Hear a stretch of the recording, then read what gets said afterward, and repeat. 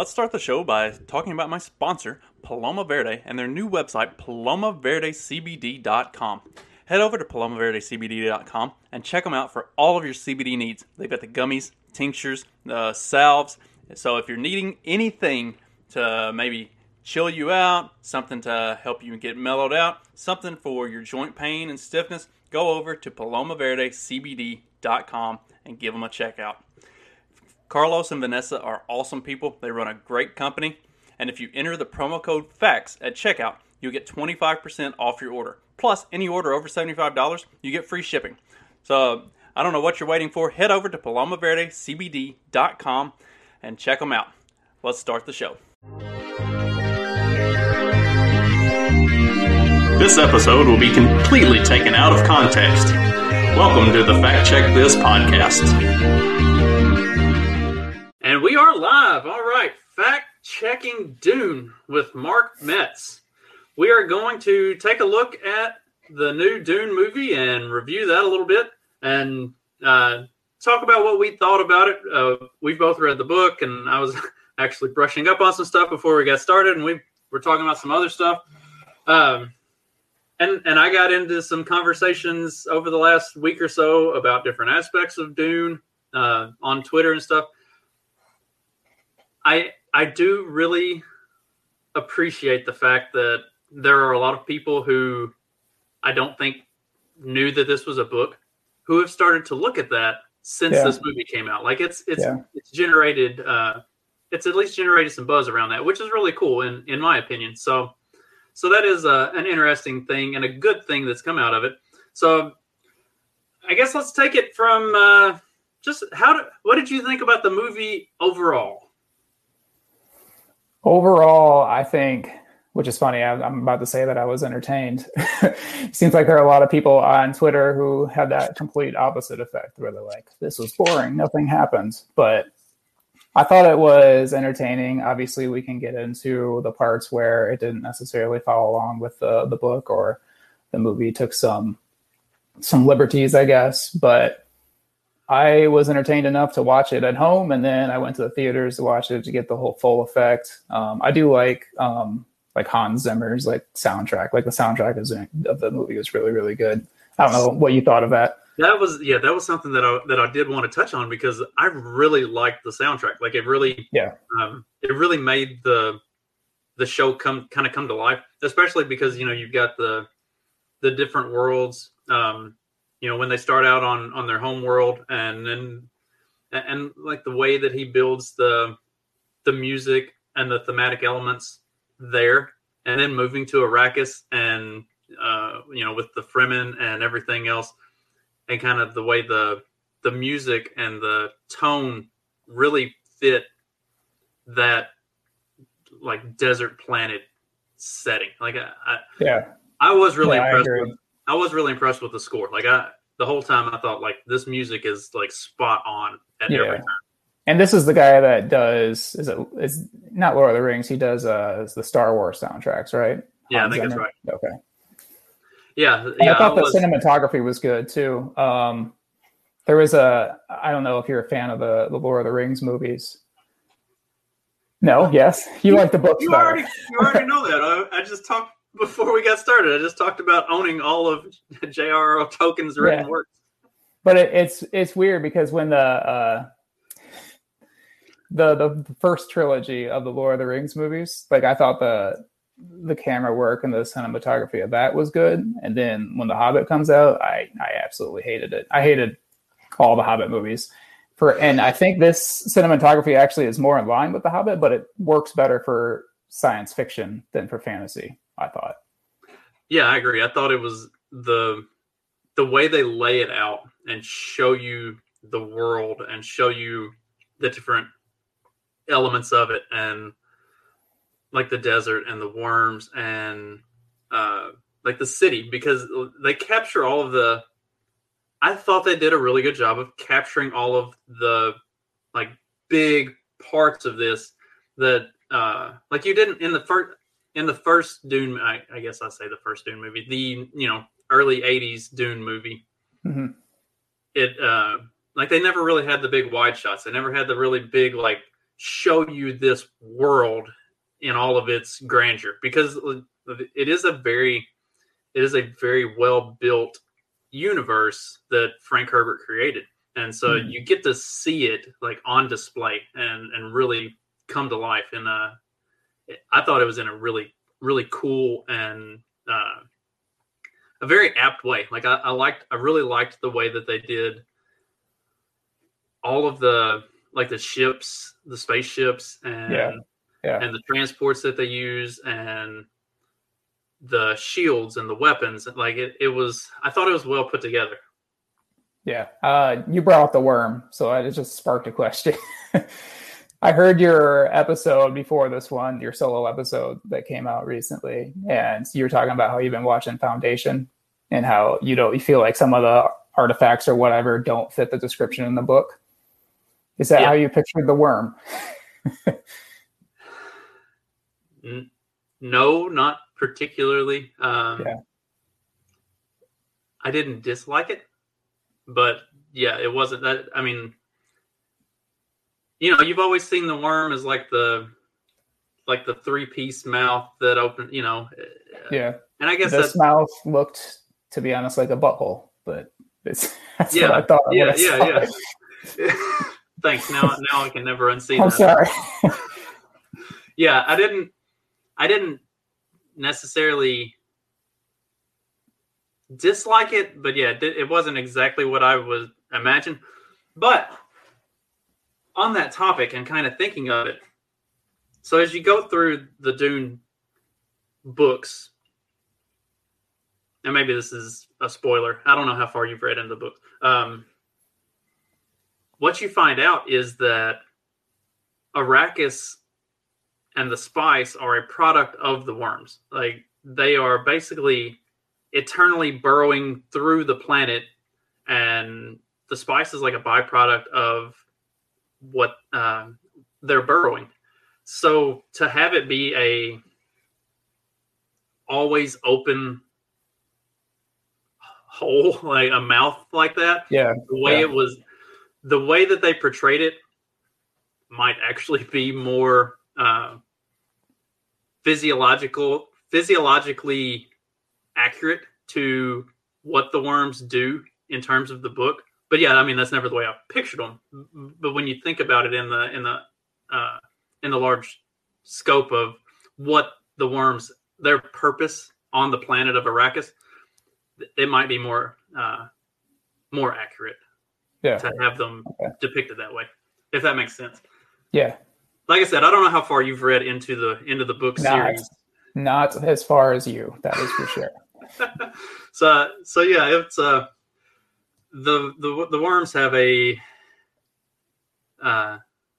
worms and Paul have a very unique relationship as you go into the second and third books, and you get to see some of their importance to the planet, like what the worms' real contribution is beyond just being these giant things that destroy stuff and I think if someone's going into this movie having not read the book or the books, they're probably like, what's the point of the worm? So you kind of dig deeper. That was something that I really wanted to, because I think you and I both had kind of the same reaction right off the bat. Right after I watched it, and I sent you a message when you were watching it the first time, I was like my initial reaction to the movie was, I really, really like this, but if somebody's coming in who has never read the books, they're going to be completely lost. Like I'm sure you can get like a high level of entertainment value out of it, and because it is an entertaining movie, like just surface level, if you don't know what's going on and you're just watching like for a beautiful picture and a good score and plenty of action and fighting and stuff like that, like it is a very good movie in that terms. But if you're like trying to understand what's going on, you're probably completely lost, because like they just kind of throw you right into this world that like with no context really. I mean, to be honest, you have to do digging even when you read the book for the first time too. Like you kind of like jump right into the story, and you're trying to figure things out as you're reading along in the book as well. But Herbert kind of gives you hints throughout, and you can follow the story pretty well. I think if someone really did enjoy the movie or was entertained by it, I think it did a good job of maybe getting them to want to read it, motivating them to want to read it. I mean, if I went in and watched this movie without having read the book, I would want to read it. It's the same as The Lord of the Rings. It's like, all right, I love those movies, but I hear that the books are infinitely better. So if they're infinitely better, then I got to dig into these. So right. I think that the movie did a good job of that. I think you understand more of the, I don't know, like the themes or the dialogue that's going on in the movie, obviously.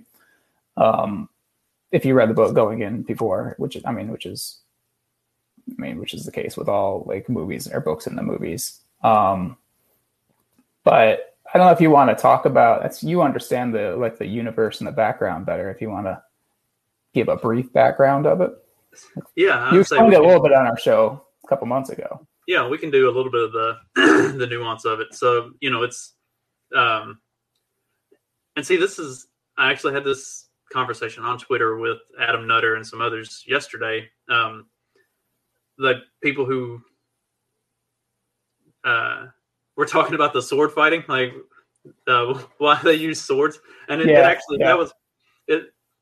When you join the stream, actually, the part that I was reading was the part where they talk about the shields and their swords, and because I'm kind of scattered right now. So I've seen it mentioned more than once that why don't they have guns, or why are they all sword fighting? And it's because of the body shields that they all use. The bullet, or a bullet, laser, like that high speed projectile would not pierce the shielding. So the swords and stuff, that's their way of getting through these shields. That the shields require a low impact to pierce them. It's not something that's considered deadly, so the shield lets it through. So that's why it's swords, knives, like close combat type fighting. And then somebody else had mentioned the blow dart. They got through Leto's shield. Mm-hmm. And that is actually explained in the book. It's a slow dart or something of that nature. Like it's a projectile specifically designed to penetrate a shield.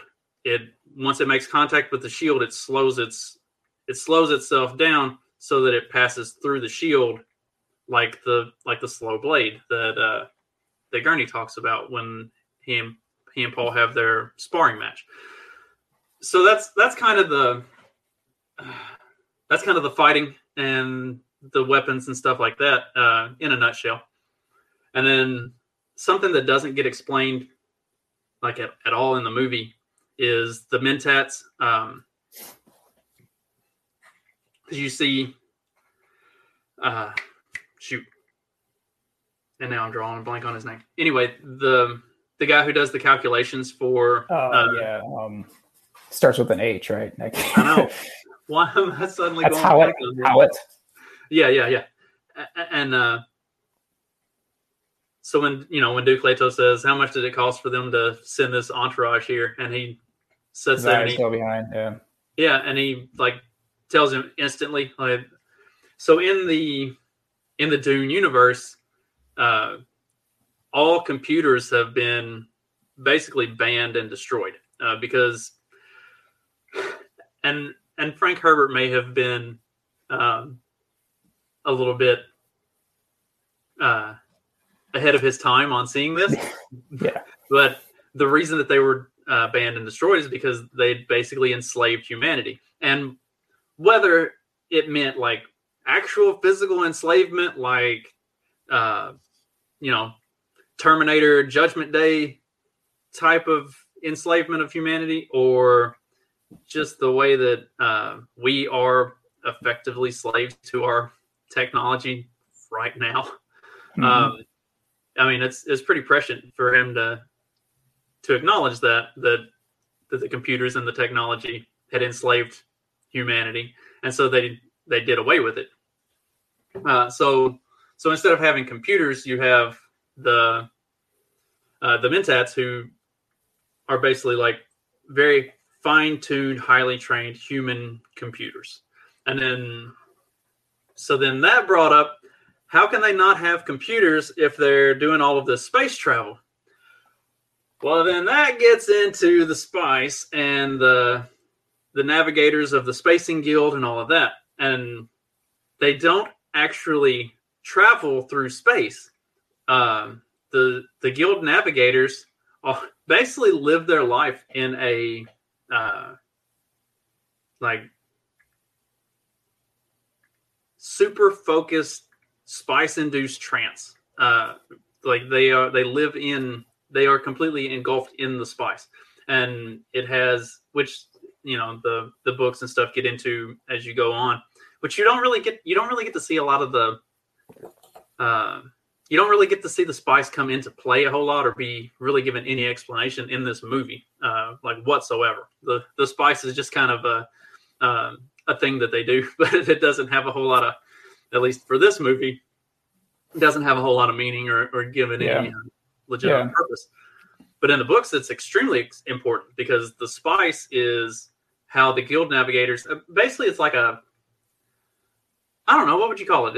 It's like magic mushrooms, only it doesn't just make you think you're going to another universe. Like it actually puts you there. Like you are actually going, yeah. It's, some crazy drug. Yeah, it's a crazy hallucinogen that can actually bend space and time. And so that's what the guild navigators use the spice to not travel from place to place, but to fold space over on itself, where that you were here and now you're here. Like you don't travel through space. You arrive at your destination in space because they alter. I mean, basically they move reality to where you were is now somewhere else.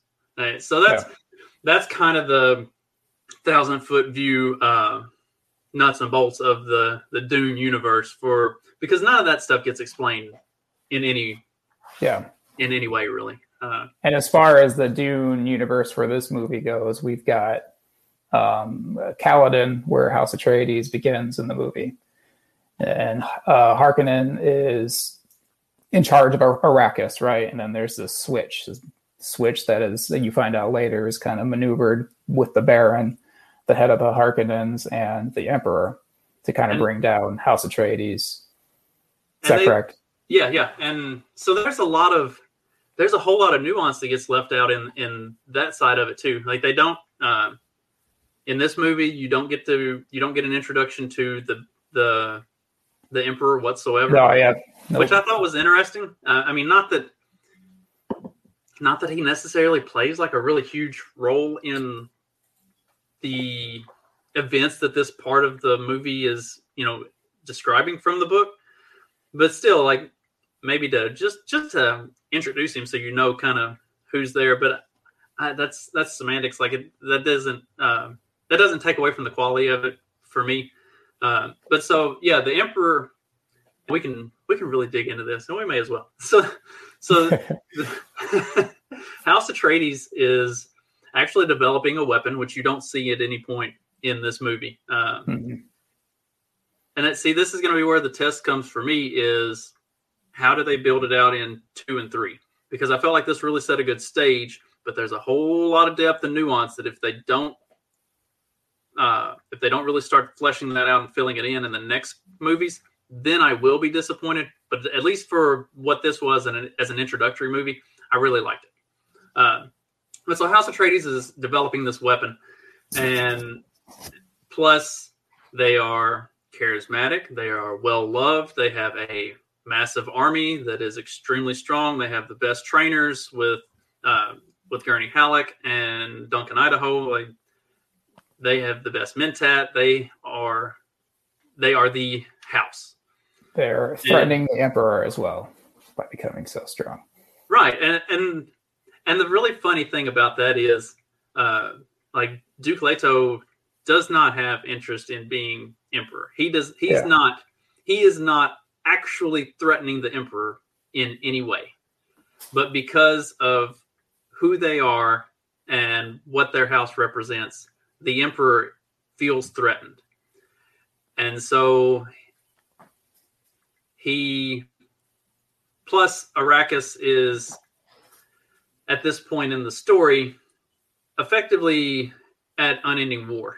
It is a House Harkonnen occupied Arrakis is like the U.S. occupying the Middle East. Like it's nonstop war, and maybe we get oil out of it, but what's the toll that's being taken with constantly fighting unendingly? Yeah. So that, and their Baron is literally getting fat off of the riches. It's like literally, and his character. I like the gosh, I can't remember the actor's name. Anyway, when I saw that he was going to be playing it, I was like, oh, I know, like this guy will do good. Like he will be fucking terrifying, and that's what that's what you want from that character is like he needs to not terrifying in like a physically intimidating way, but in just like this is the worst human being in the universe, just kind of completely repulsive. Like he's just right. And I liked it better in this one than in the movie made in the 80s because the Harkonnens were all redheads in the 80s. And I'm like, wait a second. Like, hold up. I didn't think about that. How that might be personally offensive for you. It's all right. I got over it. But yeah, I mean, you're right on that. And also the way they were portrayed in the 80s was a little more cartoonish. Like they were way over the top, less creepy and more just disgusting. Whereas this really kind of sold the just evil. Yeah, just they're cold and just completely black. Yeah, there's like nothing, no sort of feeling there. Yeah. But so with the Harkonnen rule of Arrakis, there is an opportunity to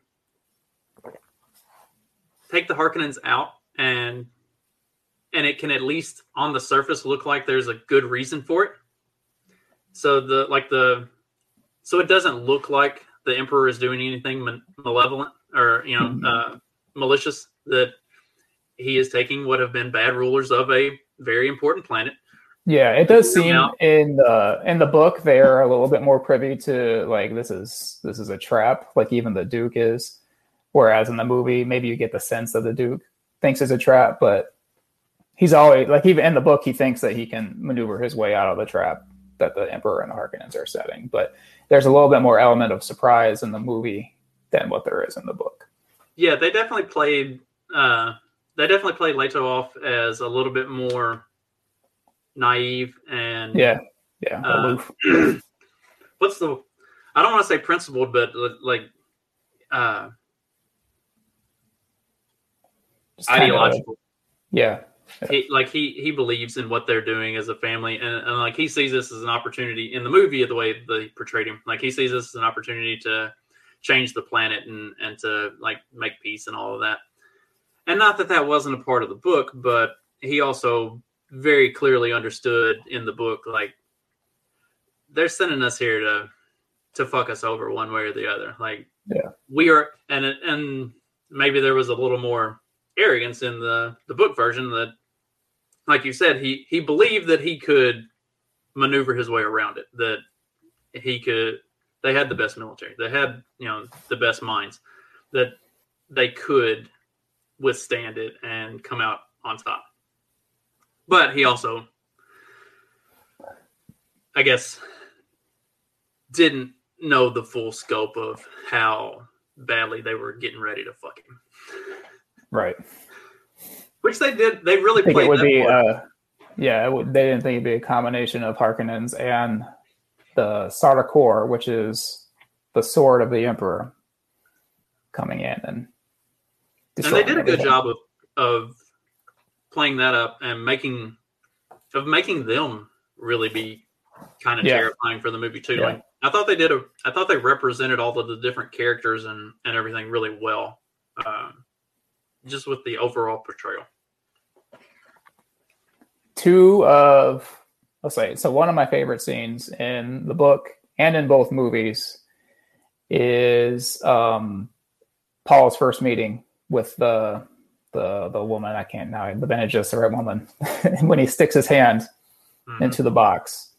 That part always sticks out to me. So, like, what happens is his mom wakes him up like middle of the night. It's like, you got to follow me. She brings him to this woman. She's like, you have to listen to everything this lady says. And Paul's just kind of like super skeptical, understandably so. So the lady is trying to figure out if Paul is it animal versus human, right? So he's going to have to stick his hand into this box, and he's going to experience immense pain. And if he removes his hand from the box, she kills him with the little thing she's holding in her hands that she's holding up to his neck. And if Paul takes his hand out, then he's no better than an animal because he's reacting to pain. If he leaves his hand in there for the entirety of what she says, then he's more than just a reactive animal. And I like the whole like meaning behind that. Just the whole thing that you have to experience pain, and obviously us as humans experience pain all the time. Like, you can relate it to even, like, I hate current events. Like, I hate everything that's happened the last 20 months. Like, it's been more mentally painful or spiritually painful for folks. But Paul comes out of that box stronger. And I think that obviously we can come out of this certain sort of pain as well stronger, as long as we have to like determine ourselves to do that. And from the book perspective of it, there's also like an interesting, they don't give a lot of this either, but there is an interesting backstory with why that test was necessary, not just to determine if he's, if he can suppress his baser animalistic instincts, but Jessica was not supposed to have a son. She was supposed to bear only daughters, and which is explained more later on as the book series goes. The goal of the Bene Gesserit was they were going to have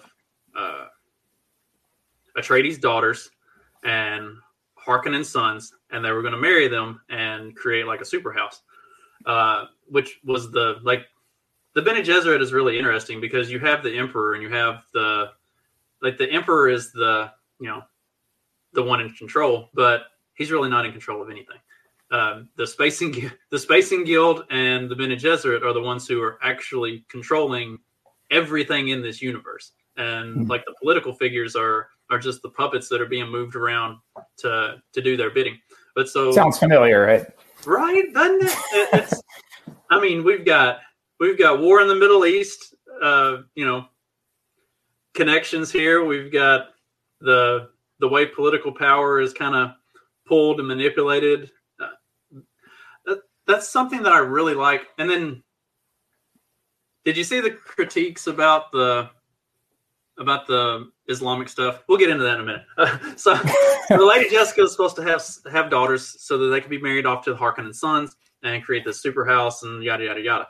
Well, she doesn't do that. She has a son because she does it because she loves Leto. And something that's not necessarily explained is she's not his wife. She is his concubine, for lack of a better way to put it. But as far as Leto is concerned, like, she is his wife. Like, he loves her, and she's the mother of his son. And she gave him a son because she knew that would make him happy. That's what he wanted. The movie kind of played it as a little more of a Jessica was trying to manipulate something, and I don't remember that from the book. I'm pretty sure it was. I didn't think there was that trying to create the one on her part. Yeah. Like, she was having a son because she knew that would make Leto happy. Am I right on that? Like I think you're right. I think just the same as like Paul, you can tell that he struggles throughout the movie with versus like his own destiny versus, look, I just want to be a regular dude or whatever. I'm a freak is basically what he says. I think there's also that kind of conflict in Jessica as well, where she kind of has the pressures of the Bene Gesserit, and then she has Leto wanting a son, and she kind of filters back and forth too, more in the book than in the movie. And that was something else that I saw a critique of the character of Jessica that talked about that they made her kind of sniveling in the movie and that she was like this strong woman in the book. But she becomes that strong woman later in the book. Like for this first part of the movie, that I didn't feel like that's necessarily a bad characterization. Like that kind of is who she was. Like once they join the Fremen and she becomes a what is the mother or whatever? I know what you're talking. I can't. Yeah. It'll be covered in the next movie. So whenever she makes that transition in life, then she becomes that strong, formidable woman. But for this part of the story, she's well represented. Like that is kind of who she was for this portion. She's trying to protect her son, hoping for the best for her husband, and knowing that she's pregnant, trying to take care of herself. She was kind of a feeble character in that part of the book. So I didn't think that criticism was very apt, especially if you know what's coming next. Now that they have joined the Fremen, like she's going to, if she doesn't develop into that person over the next two movies, then I'll be disappointed. But for just what this movie is, it did a good job of setting that up. Yeah, I think they, this was written in the 60s too, so this is a really anti-feminist take from me, but so you're more like masculine strength is on the outside, and you're in the feminine strength is more of like an inward type thing, right? And this has been true throughout time. And you see that during the scene that we were talking about earlier with the box where she's standing outside the door. Like that takes a lot of strength to bring your son into that sort of situation because you know what could happen. And I think they did a good job of portraying her as she's standing outside the door, repeating, "Fear is a mind killer, fear is a mind killer." And I think that's how I envisioned it when I read the book. So they did a good job of that. Yeah, I agree. And I like this portrayal that Timothy Chalamet or whatever his name is. I liked his portrayal of Paul better than I did the 80s movie version. I did too. Yeah. Like literally on page 1, Paul's a 15-year-old and like you can buy that he's a 15-year-old. Yeah, he looks like a 15-year-old. Yeah. In that one, he looks like he's in his mid-20s. Like, like he's almost an adult. And that's an important aspect of the book and everything is that he is very young. That like he is very green and coming into all of this as a child, not as a seasoned adult. So I think this movie captures that aspect of Paul a lot better. Yeah, and you can see the reluctance too to sort of follow that destiny. He kind of knows that there is something with him that makes him different than the rest of the Atreides, and he doesn't want to. He doesn't want to follow through with that at first, or maybe even throughout the whole movie. I mean, towards the end, you kind of see him coming into his own a little bit, and part of that is actually one of the few scenes that you do see kind of the spice working, where they're kind of down in their little bunker and you see like the light shining, the spice is like surrounding him. He's becoming hyper aware. I think the book kind of puts it as he's got like this blend of rationality and spirituality that the rest of the humans around him don't have. And he's able to, so he has dreams. So as a spiritual part, as he has the dreams where he sees the visions and can sort of tell the future, but he says sometimes the future isn't realized 100% to the full extent that he sees in the dream. And then he's also kind of got, is it does he have like a Mentat kind of rationality about him? Yeah. So he is, Halleck has, not Halleck, Gosh, now I'm gonna have to look his name up because it's gonna piss me off that I forgot what their Mentat's name was. But yeah, he has something that gets fleshed out more in the book. And actually, I think they did it in the original movie in the 80s, where you get to see where Paul is doing like the training, and like all of them are there to watch him like train, basically. And he does have the Mentat training as well, and he has battle training, and he has his mother's Bene Gesserit training. So he's a freak, like he says. Yeah. He's been trained in so much different stuff. Like he is very, very diverse. Where like the Bene Gesserit train as Bene Gesserit, period. The Mentats train as Mentats, period. The warriors typically train as warriors, and he's got all of this. So he is kind of uniquely developed as a character in that he does see the world and everything from like multiple different facets that most of the other characters wouldn't, just because of the nature of kind of the sectarian way that culture is built for this universe, which is really interesting too. A very high level of specialization in the universe. It's really cool. Yeah. And then one reason like the Fremen are so in tune to him possibly being, I can't remember the name that they use for him, but the one is the Bene Gesserit over time kind of like lay out these myths that a savior is going to come. And like it's kind of like prophecies being fulfilled when the Atreides comes, and there's Paul walking with his mother, and they're kind of off to the side, like wanting to get to see what their potential savior or whatever. Yeah. They're, I guess, infiltration would be the best way to put it. But like the Bene Gesserit have and like bearing in mind that this Dune, it's the first Dune book is set in like the year, I think 10,000 or something. 10,581 or something. Like it's set way, way off in the future. And if you read some of the histories and stuff, like the Galactic Empire, as it is kind of construed in this universe, has existed since like somebody's going to correct me because I'm going to butcher this. I want to say it's like 6,400 or so, like that, or in the 6,200, 6,400, somewhere in that general millennia is when the kind of the Galactic Empire as it is now construed sort of came into being. So the Bene Gesserit have been, pulling the strings on shit for 4,000 years at this point. So there's definitely there's a lot of them laying out, kind of setting the table for things to come. And so there has been some like prophecies and stuff like that have spread even out to the, these far reaches of the universe.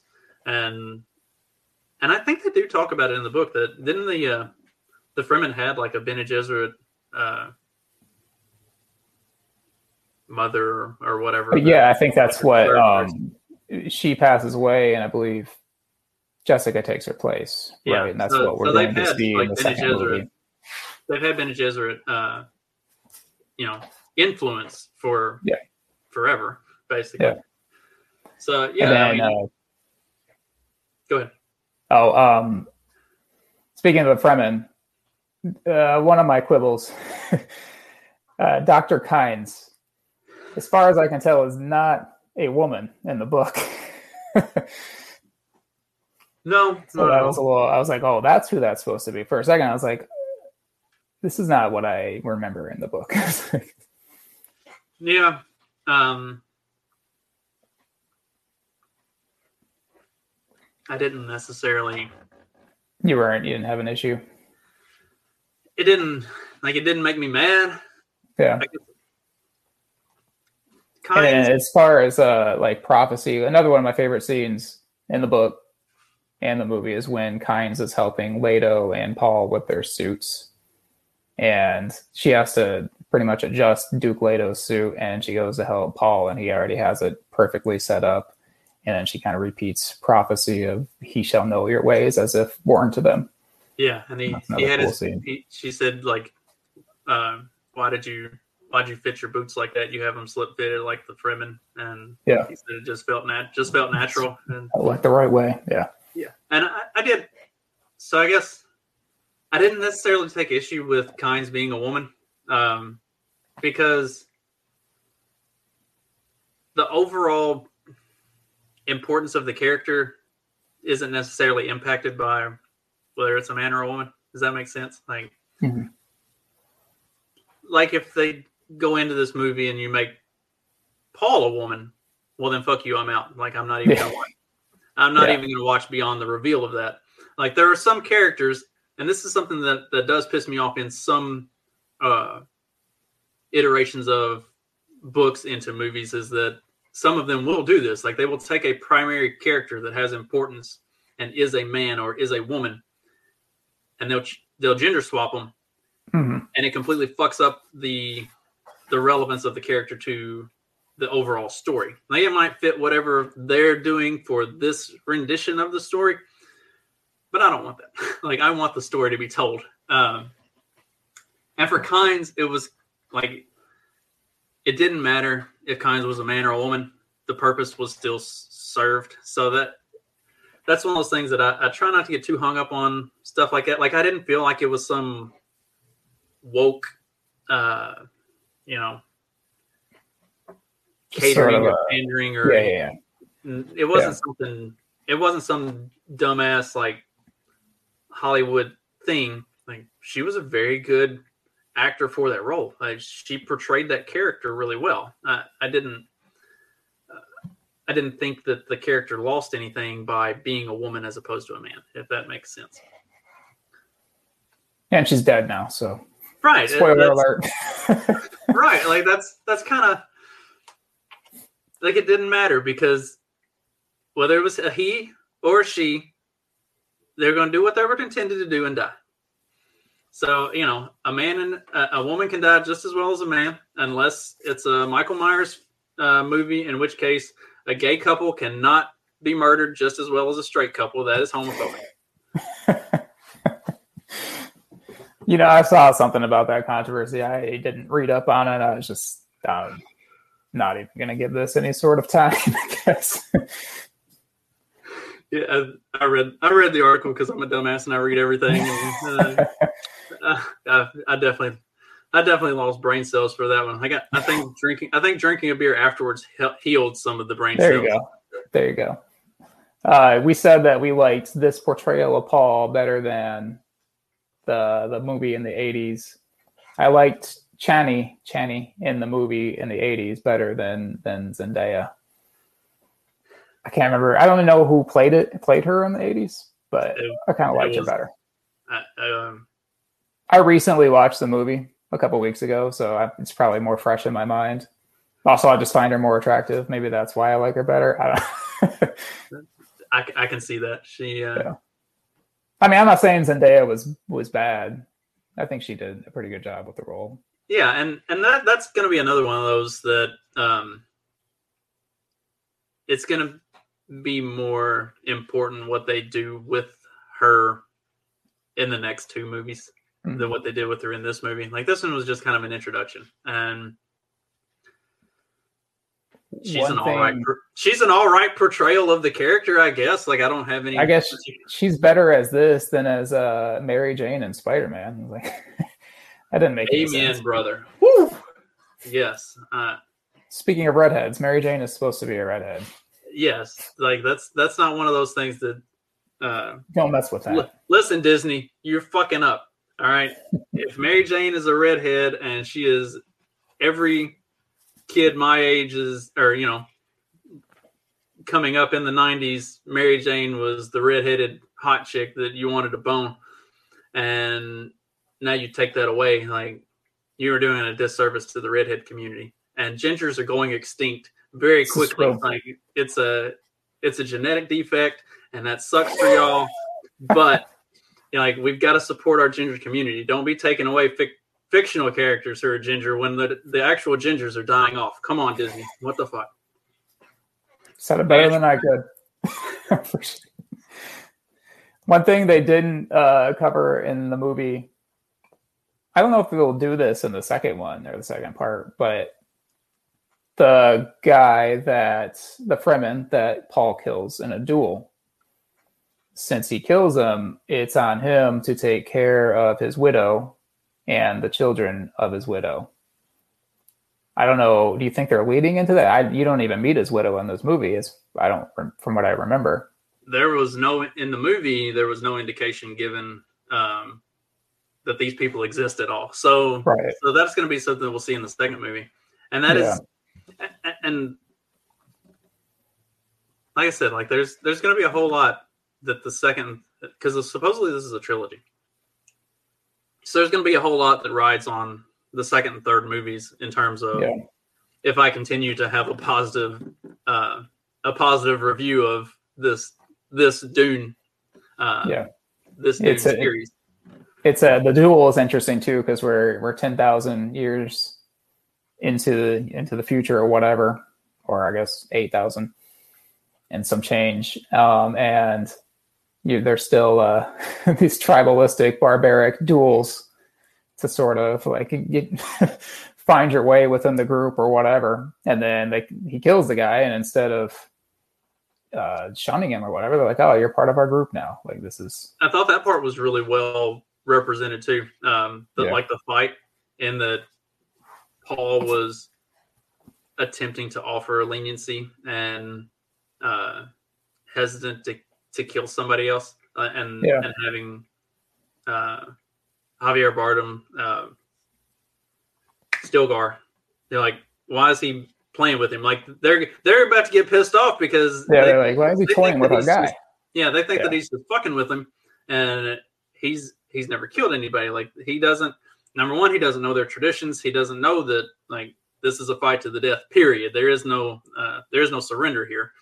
Mm-hmm. And then that he does have Jameis outmatched, and he's not toying with him. He's not fucking with him. He just doesn't want to kill. Like he legitimately doesn't want to kill him. And having the kill is like it's basically out of self-defense too. It's like, well, I have to do this or else I'm dead. Right. Like it's not this sort of like Jameis is actively trying to kill him. Right. Paul's just like, I gotta survive. All right, I gotta kill him to survive. Right. He doesn't do it out of malicious intent. Like he doesn't have any other way out. And so, I really enjoyed that fight scene and the way they did that. I thought it really was telling of Paul and kind of explained him a little bit without explaining him a little bit. If that makes sense. Like you get to see him fight, and they tell you that Jameis is a very good fighter. So like he's not going into this against somebody that would be considered an inferior opponent. Like he's going against a guy that literally everybody just assumes, okay, so now this Paul kid's dead, and then we're gonna kill his mom, and we'll all move on with life. And obviously that doesn't happen. And so you get to see Paul's fighting prowess and the way he handles himself in a fight. Because at this point you haven't seen anything like that. Like you saw the sparring match with Gurney early on, and Paul has been completely removed from basically all fighting and action for the entirety of the events that are going on Arrakis, which is, I mean, that's consistent to the books. Like he's not a part of any of that. He catches the hunter, the little drone the little drone that's trying to kill him.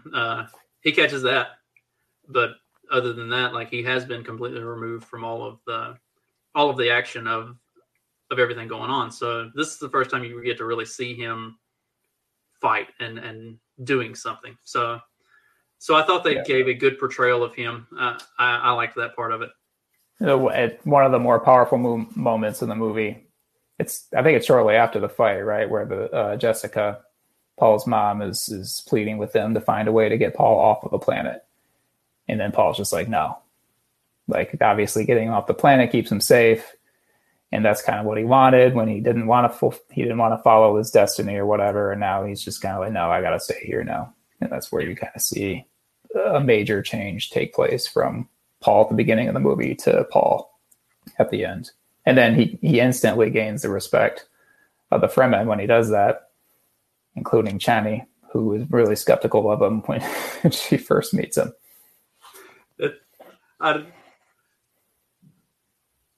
Maybe it's because they didn't spend a whole lot of time in this film putting Paul and Chani together. That you only see, like, they only interact very, very minimally, in that she gives him the knife and basically tells him that Jameis is about to kill him. So you don't get to see the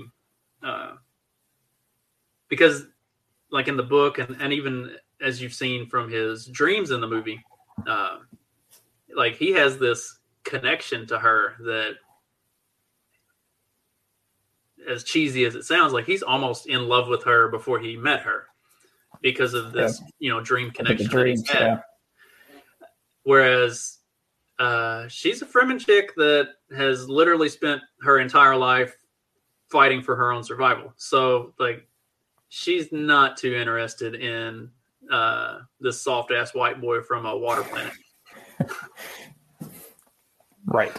And I don't think they play up that dynamic. I think that might be why you and I both like the 80s version more, is because they really do kind of give her a little bit of an edge of being an asshole towards Paul that they just don't give them enough interaction for you to see that yet. And maybe they play that up a little bit more because, like, the two of them becoming a couple and really being, what springs off everything else that comes through the next 5 books, that doesn't happen right away. Like, there's a lot of build up to that. So I think Jessica fights against them becoming a couple. If I remember correctly. Jessica's like adamantly against it, which, I mean, I guess you haven't read far enough in the books. I can't go. Okay. I guess Jessica might not be wrong after all, but part two isn't for another 2 years, right? Is that what? I think that's right. I don't know if they got the green light, so I got time. I'll read them all. I heard they have greenlit the next part, so they did. It's definitely going to happen. I assume they did. It seemed like it did really well. Yeah, and it hasn't been like first a couple weeks. It hasn't been panned by critics or the audience, really. I mean, other than the the fact that they're culturally appropriating Islam. Yeah, explain this to me. I don't know a whole lot about the whole Islamic undertones or whatever. Or we don't have to get into it. It's. I'm trying to think of a good way to put it. Like, the way Frank Herbert kind of builds the. Okay, so my problem with the article that talked about how they were culturally appropriating Islam and all this stuff, and that it had the Islamic undertones without actually having Muslims in it and all this dumb shit that that this article talked about. That all really comes into play with the Fremen culture. There are strong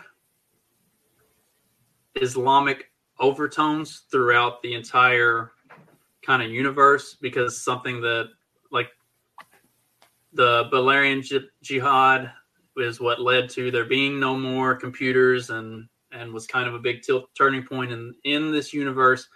And so there are certain aspects of it, like the way that the military is kind of construed, and some of the religious kind of overtones of just the general galactic culture.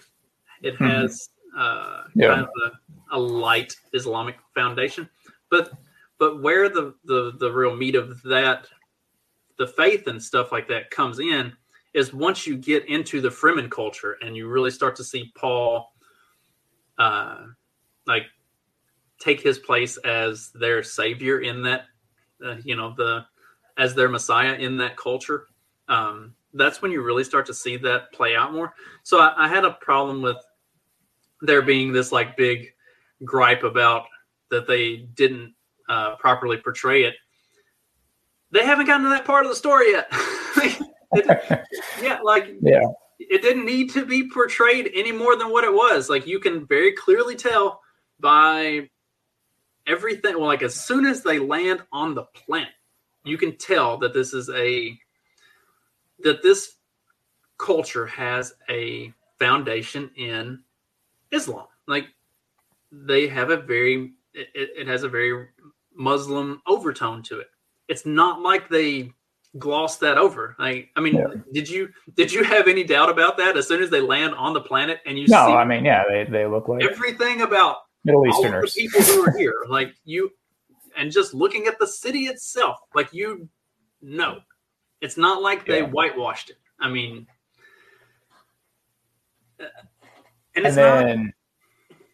Paul is his destiny is sort of to wage a jihadi war, right? Eventually, right.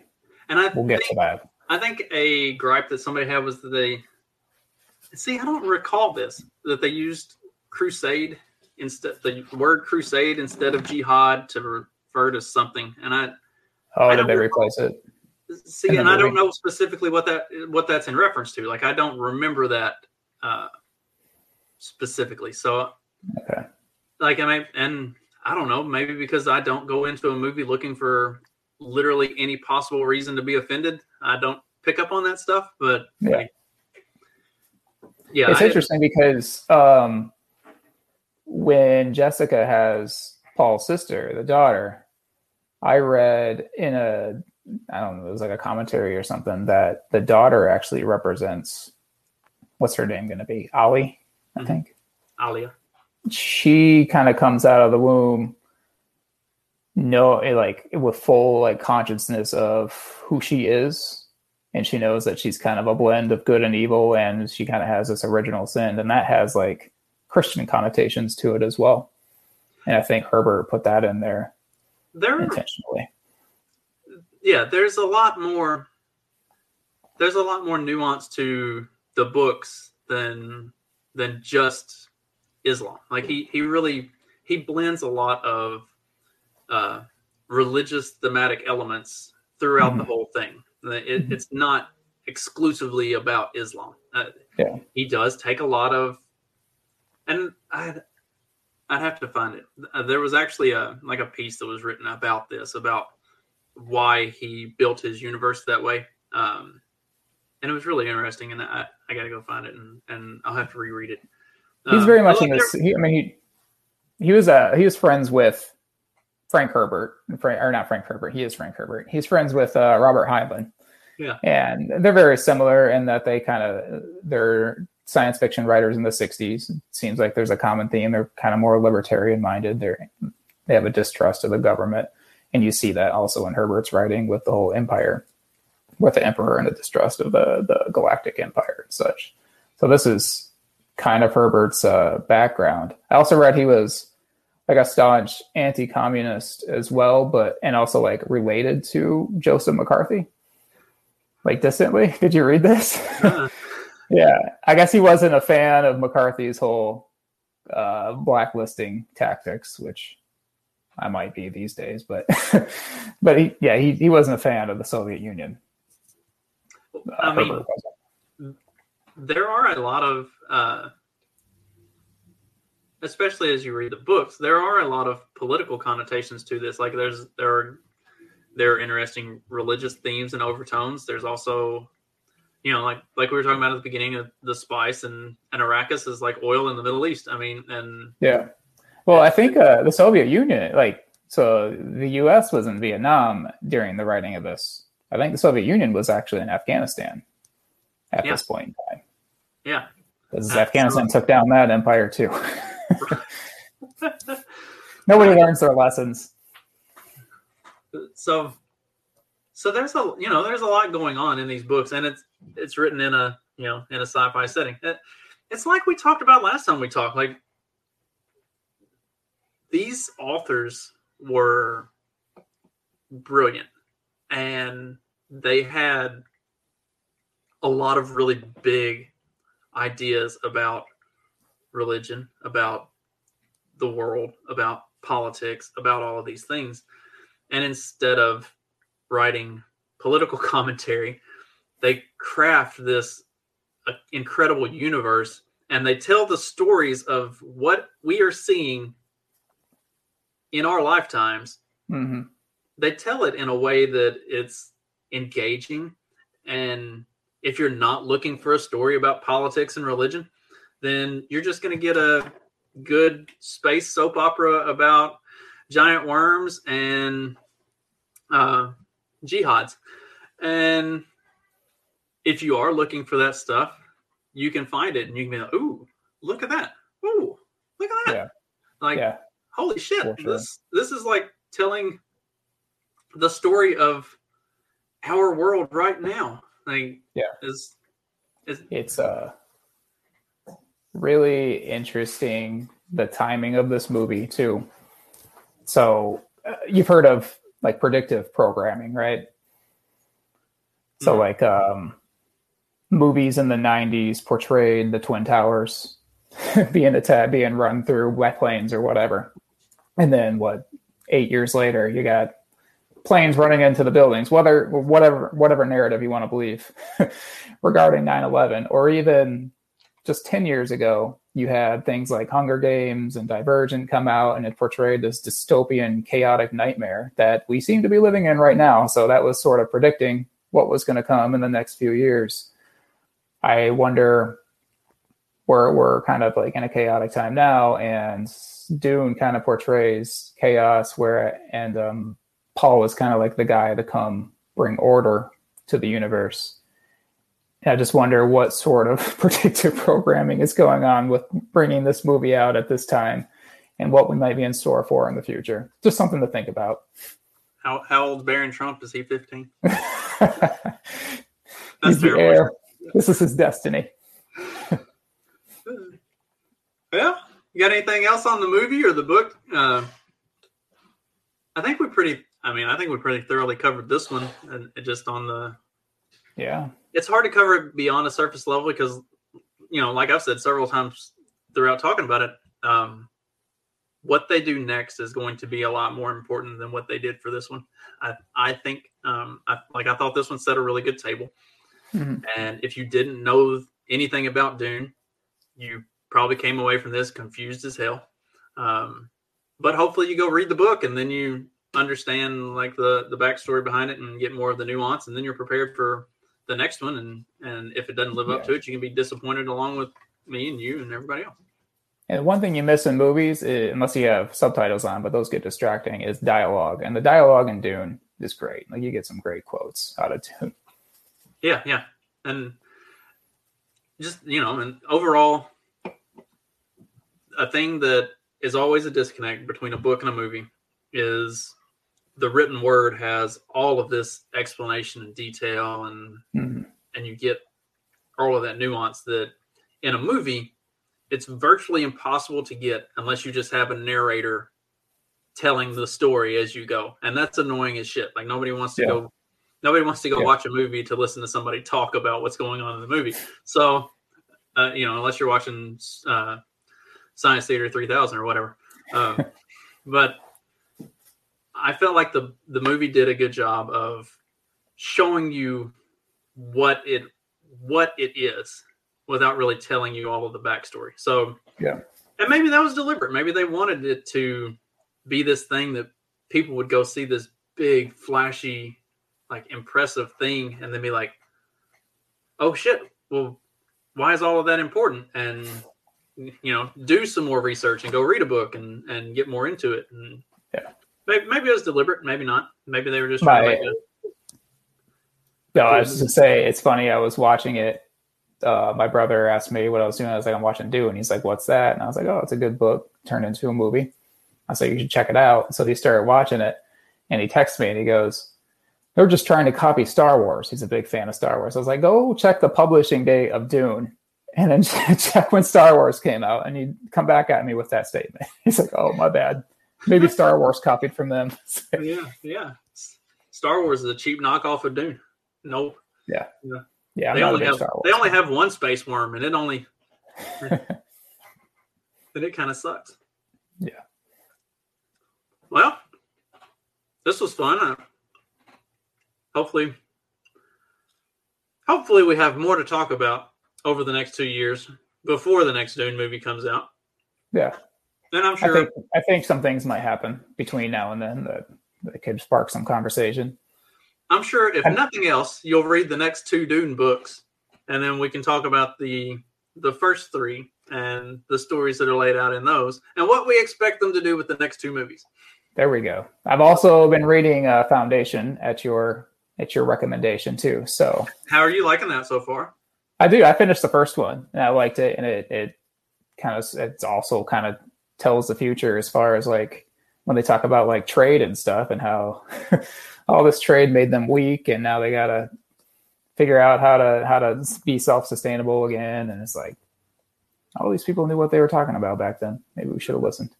Like that's one that anybody who hasn't, as awesome as Dune is, like if somebody's looking to really maybe understand some of the like the more lofty things that are going on in our world right now, I think Foundation is really a good book to read, just to kind of get a really cool story told around what we're seeing in real time. Like I really do think Foundation is an excellent starter for some of that. Like, you know, the groupthink mentality type stuff, and like the decay of an empire. It really is. And they're pretty quick reads too. So yeah, I mean they go fast, especially the Foundation books, because they are broken up into, so each book is like shorter stories in this universe. So they do go quick because like you've got the story of the different characters, and they jump through time. So, you know, it's not super linear. Like from the time you have, you know, the original stories of him doing his thesis on why the empire is going to collapse and being banished and establishing Foundation on Terminus at the ass crack, you know, all the way at the edge of the universe, to the first like big event where the empire is starting to crack and collapse. It's like 500 years passes or something. Like the way they break the story out, you get all of these individual stories throughout the book. And so it does make it a really quick read because he progresses the stories along fairly quickly. Like this thing is happening and there's a solution for it. And, you know, you're kind of seeing it all, how it builds up to it, what happens, and then how they come through it, and how that was part of this plan that this guy had come up with forever ago by just looking at basic human nature over all of the history of humanity and saying, all right, people are fucking stupid, and this is what they're going to do from now until they kill themselves off, and we're going to try to keep them from killing themselves off. So yeah, I think Foundation is one that should be foundational reading for anybody there we go. That's a dad joke. If you could see me right now. If you believed in public schools, then Foundation would be in the required reading section. If you were the head. Amen. Is that what you're saying? Yes. If you could see me right now, I'm fully embracing my my dad mode. I've got khakis and house slippers on, and I got my glasses on. And, I even parted my hair like my dad does. Yes, your lawnmower tennis shoes on, and got the grill fired up in the back. It might be too cold to grill. I don't know. A little bit. Today, anyway. Yeah. Well, Mark, thanks a lot. This was a lot of fun. We might have even had a few people that watched us during this. So hopefully we didn't turn them away. If you're still in there, go watch the movie. And this conversation will make more sense. This Dune book sounds pretty cool, even if the movie might not give us a whole lot of. Maybe we should watch the movie and read the book. Do it both at the same time, because you could probably read the book in the time it takes you to watch the movie. It's kind of a long movie. Yeah, I loved it though. Like, okay, before we wrap, when you were done, did it feel like it had been a 2.5 hour movie? No, it went by pretty quickly. Yeah, like I was enjoying it. Yeah, like I told my son we were gonna watch, so I watched it, and then I watched it with him on. So I watched it in our bedroom on the little TV, and then I watched it on the big screen with him in the living room. And it's like it's 2.5 hours, so get ready, because we're it's going to be a long haul.